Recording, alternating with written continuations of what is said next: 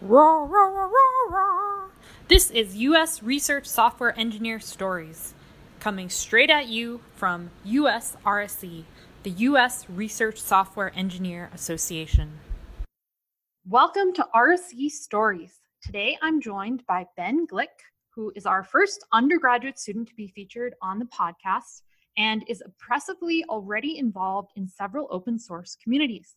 Ben, could you tell us about what you're studying, why you chose to study it, and what are some of your other academic interests? Sure. So I'm studying physics and computer science. I'm doing a dual major at Lewis and Clark College, which is a liberal arts college in Portland, Oregon. I was always interested in physics starting in about middle school. I was enchanted by the way that we try and use math to describe the natural world. And I got interested in physics and computer science both to varying degrees during high school.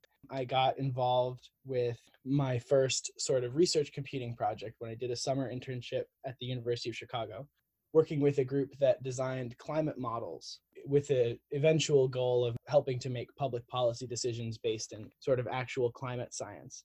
And I enjoyed that experience so much that when I started looking for colleges, I was looking for places that had strong physics and computer science programs. When I got to college, I study physics and computer science. I'm doing a dual major. While I was there, I got involved with a research project on campus, studying various things using computational tools. That was also at the same time that the school decided that we needed to get our first high performance computing system.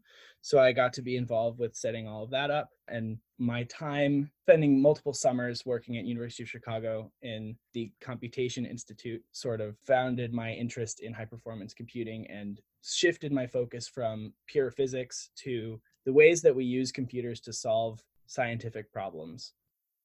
Not a lot of people have been able to say that they've helped set up a high performance computer. Can you tell us a little bit about the steps, what that was like, how long it took? Sure. So there are really two answers to this question. The first one has to do with the entire administrative process, and the second one has to do with just the actual setup process. I'm going to choose to tell the story of the setup process because I wasn't really involved with the things like funding requests and waiting for that to go through the bureaucracy. And also, frankly, that was not a very interesting process, although it was very important. Basically, what happened was the school told us we had sort of X amount of money. We then went to a couple of people who we knew in the high performance community and asked them for their advice on how to most effectively use it to design a system. In the end, we used a design which was modified from Chris Sullivan, who is the assistant director for biocomputing at Oregon State University. We took his system and sort of modified his design to better fit our needs. And we contacted a vendor and ordered the hardware. It showed up about a month and a half later in wooden crates, which we had to open. We had Chris come down and help us set up each individual node. We mounted them into a rack, which was free from our IT department. We spent basically a day and a half setting up, and then between hardware installation, which took about a morning, software installation, which took the rest of that day and the beginning of the next day to just get the operating systems and all the networking stuff together. And then the next, I don't know, week or so, we were installing programs and starting to meet with people who would eventually be researchers on our system. We then spent quite a while sitting down and talking with each prospective research group and figuring out exactly what level of support they would need, what sort of software they would be interested in using, and how we could best make it available to them. So that was sort of the initial level of setup. And since then, we've continued to sort of modify things as needed. We added a GPU node at one point about 6 months ago.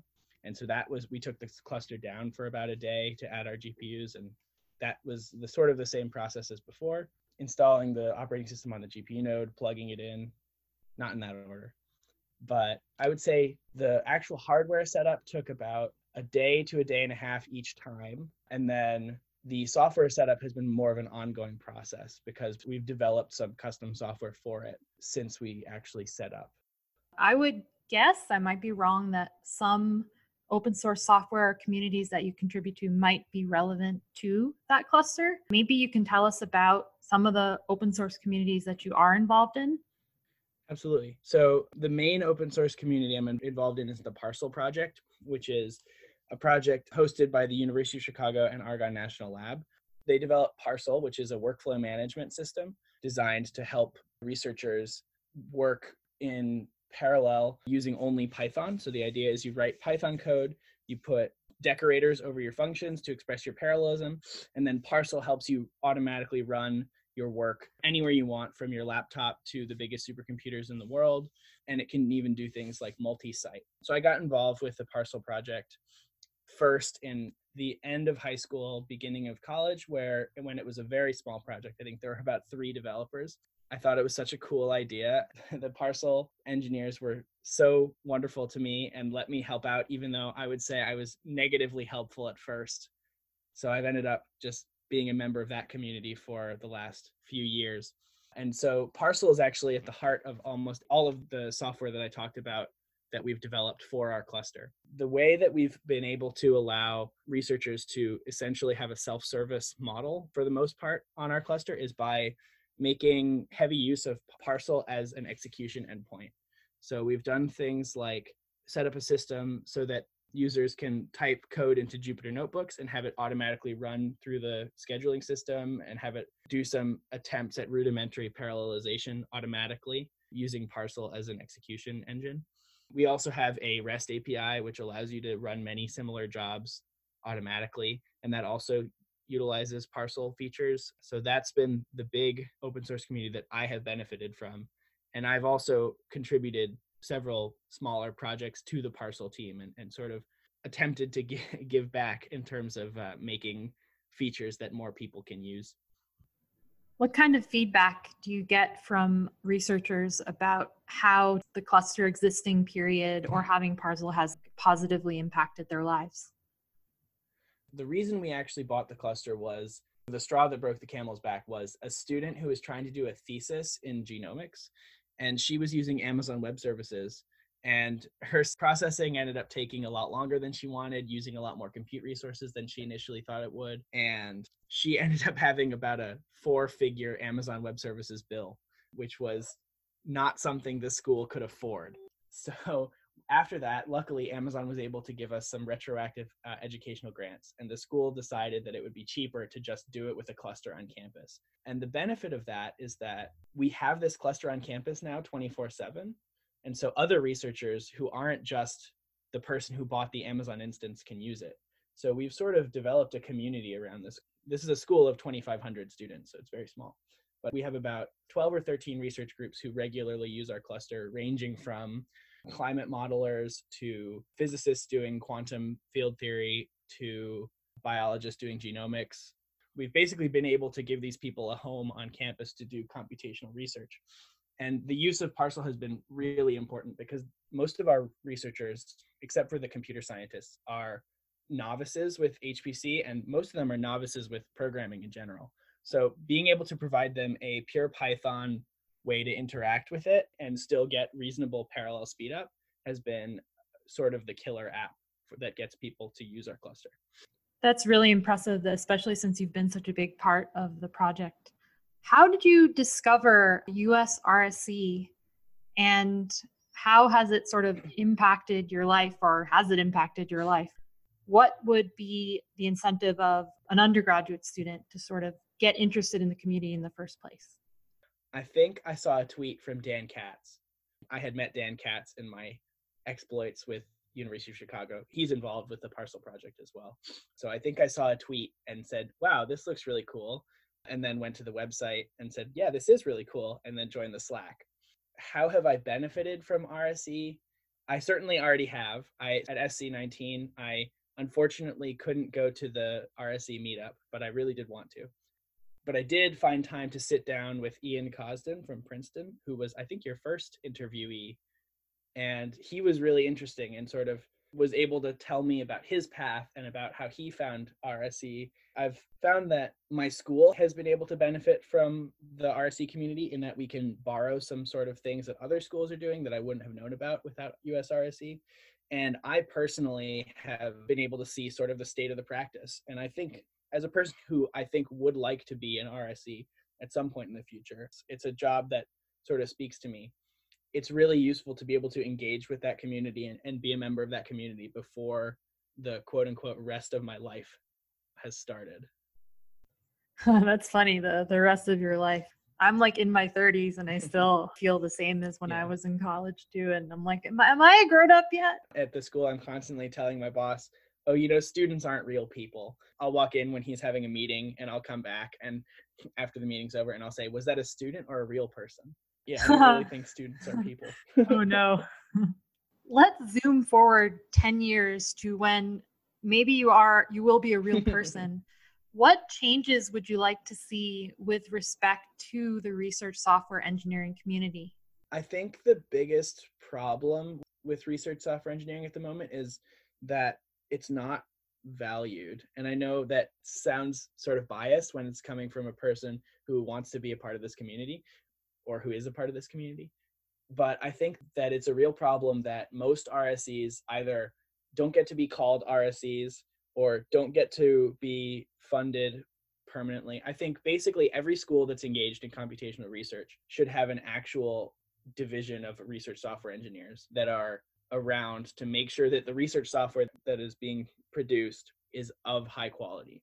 And that happens to a degree now, but most of those research software engineers are either graduate students who are sort of forced into the role, or are people who are on contracts or are grant funded. So I think that basically what I'd like to see different 10 years from now is just more of a respect for a research software engineer as an important part of the process of computational research. Those are some very wise words, and you articulated that really well. I find it so ironic that the fundamental cornerstone of research, which is also the essential component for a university's reputation, is software. But you look around and you're right, it's graduate students that that's what I did as a graduate student. I was writing software because I said, why are we in Silicon Valley and there aren't good tools to do this? There's of course nothing wrong with graduate students writing research software. But I think that the average non-computer science graduate student, isn't super interested in writing the research software as their main job. I would say, I don't want to generalize, but most of them want to study the science that they're doing a degree in. But also they don't necessarily have the experience necessary to make their research software in a way that it can be readable, maintainable, reliable, shareable. And I think it's really important to have someone whose job is software and then making sure it's good software on every project. So you've probably given a little bit. What year are you in college? I'm a senior. So you've definitely, I know you've given some thought about sort of next steps. Do you have ideas that you could share? I had sort of a mid-college crisis when I was deciding whether I wanted to go to grad school straight away or whether I wanted to go to the industry or what I wanted to do. And I'm not totally over that. So I will be looking for kind of both. But I think that I've mostly decided I want to spend a couple years away from school before I go back to school, even though I definitely 100% want to go get a PhD in computer science eventually. I really want to spend the next couple years engaging distributed systems at a high level and low level can be used in many different ways. And I want to say low level as in close to the way they work, not low level as in poorly. But I want to engage with distributed systems and high performance computing systems at a low level. So I'm basically looking for places I can do that while also continuing to engage in open source and, if possible, scientific research. I would highly advocate for that too. I finished college and I knew that I liked to learn things, but I didn't even know what specifically I wanted to sort of apply that to. It felt like I wanted to kind of dig my hands into something first and be absolutely sure that I wanted to commit then 5 years or whatever to graduate school. Mm-hmm. See, it's a difficult thing, isn't it? Yeah. I don't know if I could do 6 to 7 more years of school without taking a little break first. That's the thing. I think what happened for me is I went in, I took a break for a couple of years, and I hit this point where I knew that I was missing sort of tools in my tool belt to do Mhm. things or to answer questions that I really wanted to do. And I sort of just knew when it was the right time. So I suspect that'll happen Mhm. for you too. But I think it's really good that you're following your gut. I don't think that can really lead you wrong. Let's pretend that you have just invented a time traveling machine and you're going back in time and you run into yourself when you were a freshman. Mm. What advice would you give to yourself? Facetiously, I would say work harder at math. Math doesn't come naturally to me, but it's really important for both computer science and physics, as we all know. So I would say work harder in your multivariate calculus, differential equations courses, because that knowledge will serve you better and you're going to have to learn it sooner or later. And learning it in the classroom is easier. More broadly, I would say don't be so narrow. Just try things. If you know you're interested in using computers to solve scientific problems, don't limit yourself. Go seek out biologists, chemists, physicists, and see what kinds of problems they're dealing with and how they're using computers to solve them, and try and engage with all of them instead of just limiting it to what you think you're interested in. Yeah, That's that's what I'd definitely say. really good advice. I think a lot of students go in and they're like, I'm going to be pre-med, or I'm definitely going to be in CS so I can be a software engineer, and they make a very narrow tunneled scope of their vision, and they miss things that could be interesting. When I was in high school, I only wanted to be an aerospace engineer. I knew I wanted to be an aerospace engineer. And now I really don't want to be an aerospace engineer. I don't even think I knew what that was in high school properly. Was it just sort of a fantasy that you kind of glamorized the role, and then when you realized what it was, you weren't interested, or was it something else? I think when I was a little kid, I always wanted to be a car designer, and I wanted to design cars that were race cars. And then I wanted to design planes, and I was always into building things. And then in high school, I had decided I'm going to be the person that finds a way to do fossil fuel free jet engine propulsion. It's going to be me for sure. And so I decided that to do that, I had to go be an aerospace engineer. And then I sort of had an epiphany that that was probably not going to be any single person who solved that problem, let alone me. And also, there's many ways to do that and not be an aerospace engineer. So I think it was just I got a hyper specific notion about what I could do and what I was interested in that turned out to be completely untrue. Yeah, That's so totally basically, okay. I was dumb in high school, but so are all of us. So are we all. Yeah. Okay, so we're coming up on time. I want to ask you Okay. two more sort of fun questions. I'm really interested in this. I read that some of your interests are Samoan fire knife dancing and judo. Please Yes. tell me about that. Okay. So I started doing judo as a 6-year-old. My friend left my school and we wanted to hang out, and I knew he had just started doing judo. So I was like, I asked my parents if I could go to judo with him, and they said yes. And so I did, and I loved it. The judo coach turned out to be one of my favorite people in the world, and he still is. And as I grew up and progressed through the ranks, he became one of my closest friends. And I started to teach with him as well during about middle school and high school. So I actually did my bar mitzvah project on teaching judo to kids with disabilities. So that was when I was 12. And after that, I just liked it so much that I didn't stop. So I sort of transitioned from being primarily a national level judo fighter. Around age 15, I stopped doing competitive fighting and I started doing more coaching and teaching.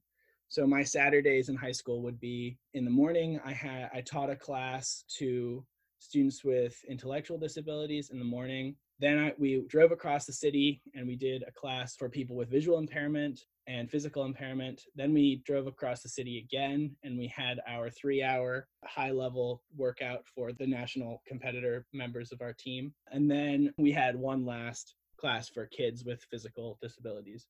And so that was all day, every Saturday throughout high school. And so I think I learned a lot about judo, obviously, but also what it is to be involved in athletics and how martial arts relate to, like, people say judo is not a martial art, it's a way of life. And I think I learned a lot about what that actually means through those experiences. And I made a lot of really, really great friends.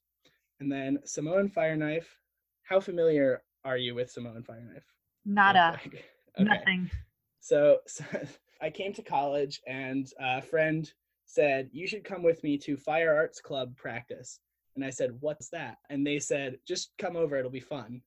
And I showed up, and what it is it's all sorts of people with fire staves and fire swords and fire poi, spinning them around in the air and making cool performance art by spinning fire around in the air. And I started to join in and do Samoan Fire Knife, which is basically, imagine a 3-foot long pole with a really big knife blade on one end and a ball of Kevlar wick on the other end. There's actually Kevlar on the blade as well. What you do is you dip the Kevlar in fuel, you light it on fire, and you spin it around and throw it in the air and things like that. It originated in American Samoa by a Samoan person who came to San Francisco in the 1940s. He mixed traditional Samoan knife dancing with fire after he saw a circus performer juggling fire clubs. I know it's not a huge community, but there's a World Fire Knife Championship every year in Hawaii. And so it's just a cool thing that I like to do in my free time.